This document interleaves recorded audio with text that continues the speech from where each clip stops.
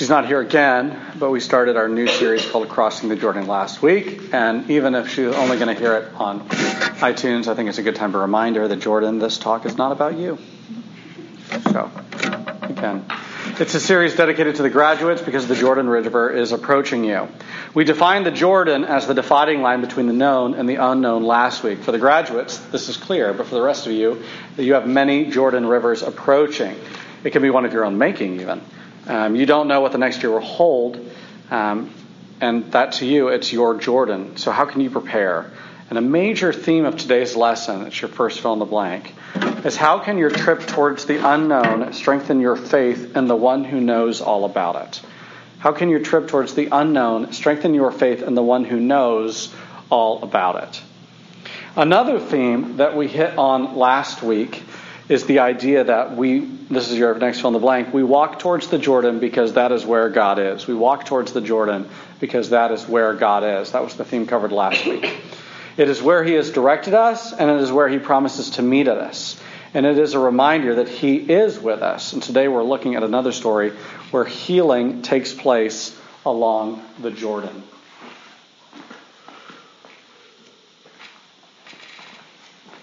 The unknown, as we talked about last week, should not fill us with dread. Remember, take courage, the Lord is with you.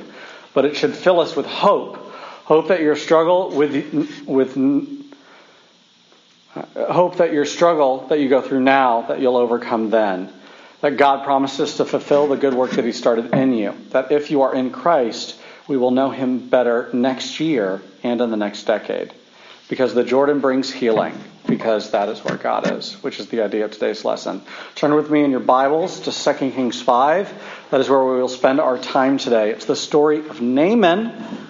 I love this story. My kids love this story in our little books that we read. It comes right after one of my favorite titles in all of Scripture, which is Elisha Purifies the Deadly Stew. Great chapter. Great chapter. It's how many of your parents feel after you cook. Elijah purifies the deadly stew. So, as we move on to the next chapter, can I have someone read 5:1 through 14? 5:1 through 14. 2 King, you said? 2 Kings 5:1 through 14. Who would like to read tonight? I'll do it. Awesome. Naaman, commander of the army of the king of Syria, was a great man with his master and in high favor, because by him the Lord had given victory to Syria. He was a mighty man of valor, but he was a leper. Now the Syrians, on one of their raids, had carried off a little girl from the land of Israel, and she worked in the service of Naaman's wife. She said to her mistress, "Would that my Lord were with the prophet who is in Samaria. He would cure him of his leprosy." So Naaman went in and told his Lord. Thus and so spoke the girl from the land of Israel. And the king of Syria said, "Go now, and I will send a letter to the king of Israel." So he went, taking with him 10 talents of silver, 6,000 shekels of gold, and 10 changes of clothing. And he brought the letter to the king of Israel, which read, "When this letter reaches you, know that I have sent to you Naaman my servant, that you may cure him of his leprosy." And when the king of Israel read the letter, he tore his clothes and said, "Am I God to kill and to make alive, that this man sends word to me to cure a man of his leprosy? Only consider and see how he is seeking a quarrel with me." But when Elisha, the man of God, heard that the king of Israel had torn his clothes, he sent to the king, saying, "Why have you torn your clothes? Let him come now to me, that he may know that there is a prophet in Israel." So Naaman came with his horses and chariots and stood at the door of Elisha's house. And Elisha sent a messenger to him, saying, "Go and wash in the Jordan 7 times, and your flesh shall be restored, and you shall be clean." But Naaman was angry and went away, saying, "Behold, I thought he would surely come out to me and stand and call upon the name of the Lord his God, and wave his hand over the place and cure the leper. Are not Abana and Pharpar, the rivers of Damascus, better than all the waters of Israel? Could I not wash in them and be clean?" So he turned and went away in a rage. But his servants came near and said unto him, My father, it is a great word that the prophet has spoken to you. Will you not do it? Has he actually said to you, Wash and be clean? So he went down and dipped himself 7 times in the Jordan, according to the word of the man of God, and his flesh was restored like the flesh of a little child, and he was clean. So leprosy is terrifying, at least for me when I think of it. WebMD defines it as such. Leprosy is an infectious disease that causes severe, disfiguring skin sores and nerve damage in arms, legs, and skin areas around the body. The disease has been around since ancient times, often surrounded by terrifying negative stigmas and tales of leprosy patients being shunned as outcasts. Outbreaks of leprosy have affected and panicked people on every continent. The oldest civilizations of China and Egypt and India feared leprosy was an incurable, mutilating, and contagious disease. Now, I hate weird things on my skin. I hate it. Even scabs bother me. That scab I got last week in Yak Ball, it just bothered me all week. Just the feeling of that unevenness. So leprosy is no small cookie. And it isn't a small cookie for those who have it either. If left untreated, leprosy can kill you. It is fatal. But for those who receive the diagnosis of leprosy, especially during this period, it might as well have been a gunshot wound to the head. At least that would have been quicker. Because to them, they were removed from their community at one point or another because of the fear of being contagious. So their status, everything they've earned up to this place in life, everything that they owned, everything they had was now left inside the city while they were cast outside. And their family and friends, the only time they might see them is if they leave them food and clothing on the side of the road from a distance so that they would not actually be able to interact with them because they feared they might get it too. Further, there is not just the medical diagnosis we have to deal with within the story. There is a story element that we have to deal with as well. Remember, the Bible is not a medical text. The Bible is not a medical text. The Bible is not a medical text. It's a historical text. It's a historical text with historical meanings attached to it, like any historical text would have. And many biblical scholars view leprosy in relation to sin. Many biblical scholars view leprosy in relation to sin. Leprosy is a synonym for sin. To be a leper in Scripture is to be a sinner. And even though Naaman is praised by the author for his good deeds and character at the beginning of the chapter, and this is your next fill in the blank, his good character and his good deeds cannot save him from sin. His good character and his good deeds cannot save him from sin.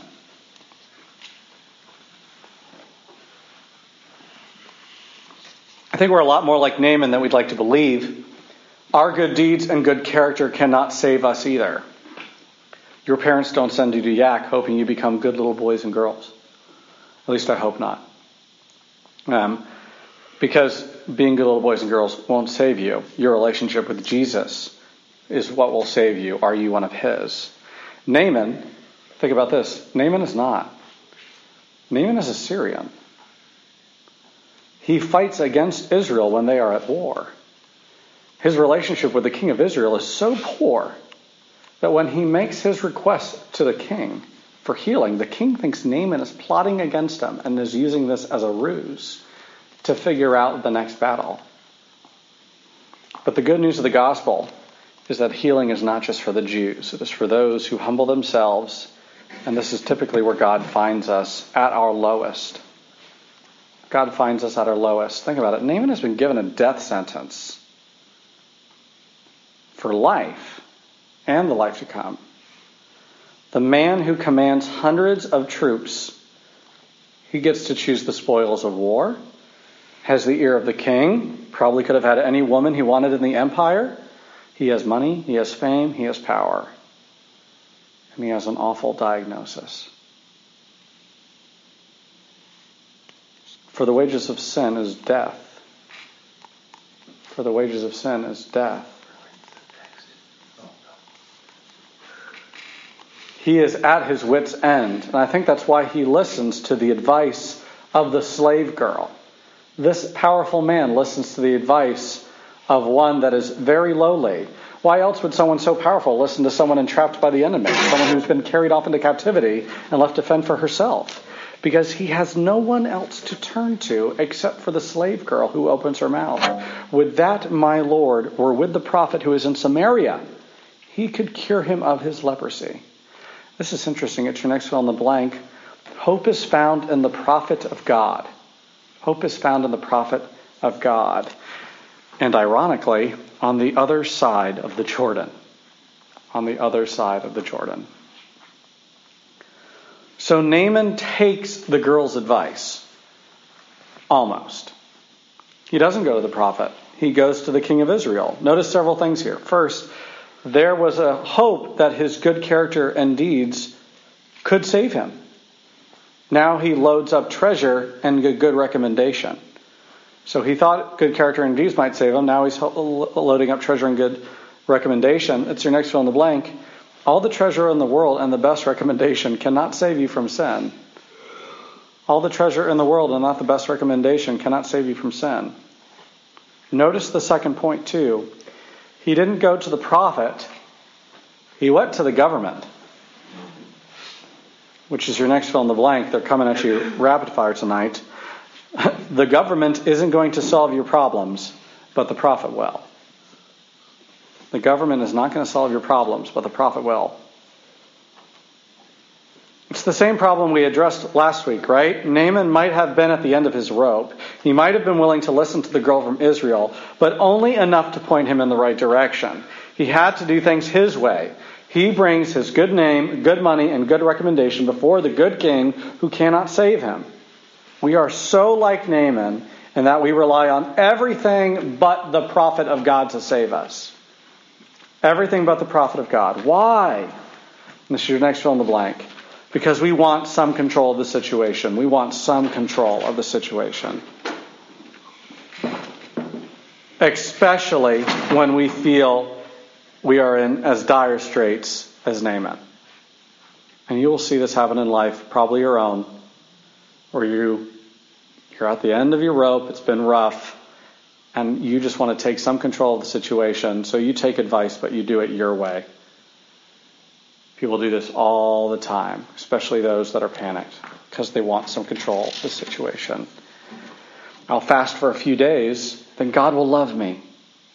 I'll read my Bible more, and God, you'll bless my college years. If I pray a little bit longer, you'll bring me my happily ever after. If I do something good for you, God, you need to do something good for me. It's a give and take. This is your next fill in the blank. The gospel is not a give and take. It's full on surrender. The gospel is not your give and take. It's full on surrender. And for Naaman, he would not surrender to the instructions of a slave girl, not until he had tried it his way. By the grace of God, Elisha the prophet gets word of Naaman's plea and tells him to come on over. Naaman, I am sure, is exhausted at this point. It's a long trip. He's brought a lot of things. The king of Israel has told him he doesn't trust him. Now he is outside the door of a prophet. It's probably not a Frisco McMansion. It's probably some small little hut. He's just happy it's got a door on it. We know that from the text. At least it's got that going on. And this is where the humor comes in. This is the funny part in the whole story. So Naaman came with his horses and his chariots and stood at the door of Elisha's house. And Elijah sent out a messenger. He doesn't even go to see the prophet. The prophet doesn't even come out to him. He sends the messenger boy. Talk about a slap in the face. Look, I know you traveled some distance. I knew you went through a ringer with the king. I can't stand him either, right? But I'm too tired to get up. Listen to my messenger boy. And that puts Naaman at such like a nasty disposition as he hears the news, or the good news that the messenger says, go and wash in the Jordan 7 times, and your flesh shall be restored, and you shall be clean. It's a simple message. It's a simple request, a simple answer to his problems, but he does not accept it. Does that sound familiar to a simple gospel? Let's complete the verse from earlier. It was driving Todd crazy. For the wages of sin is death, but the gift of God is eternal life through Christ Jesus our Lord. It's your next fill in the blank. For the wages of sin is death, but the gift of God is eternal life through Christ Jesus our Lord. The Bible points us to the great prophet Jesus, the prophet, priest, and king. But we have a habit of neglecting the gift, thinking it too good to be true because it doesn't meet our standards. We want something more flashy. Look at how Naaman responds. It is quite funny. But Naaman was angry and went away saying, "Behold." Which is always funny to me. I can't imagine someone walking away angry and saying, "Behold." I just can't. Behold. I thought that he would surely come out to me and say, and stand and call upon the name of his God and wave his hand all over the place and cure the leper. Are not Abana and Phophar and rivers of Damascus better than the waters of Israel? So now he's mocking. He's really mad here. Could I not wash in them and be clean? Think about this. Naaman had expectations as he went before the prophet. One, this was his first expectation. The prophet would see him. Not just he see the prophet. The prophet would see him. Not just he see the prophet. Two, that a great demonstration of power would be involved. Wave his hand all over the place. Three, that he would be cured instantly. Those are his expectations that he's bringing to the table. And many times, think about it, many times those are the exact same expectations we have with Christ. That you wish you could see Jesus.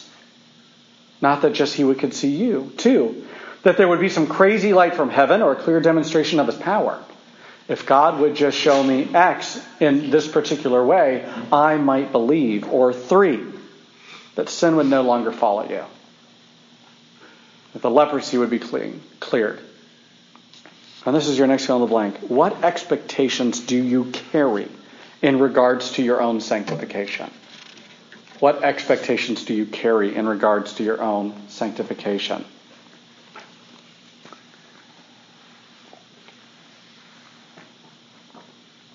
But this is a good thing. Even after all the bah humbug, he does it.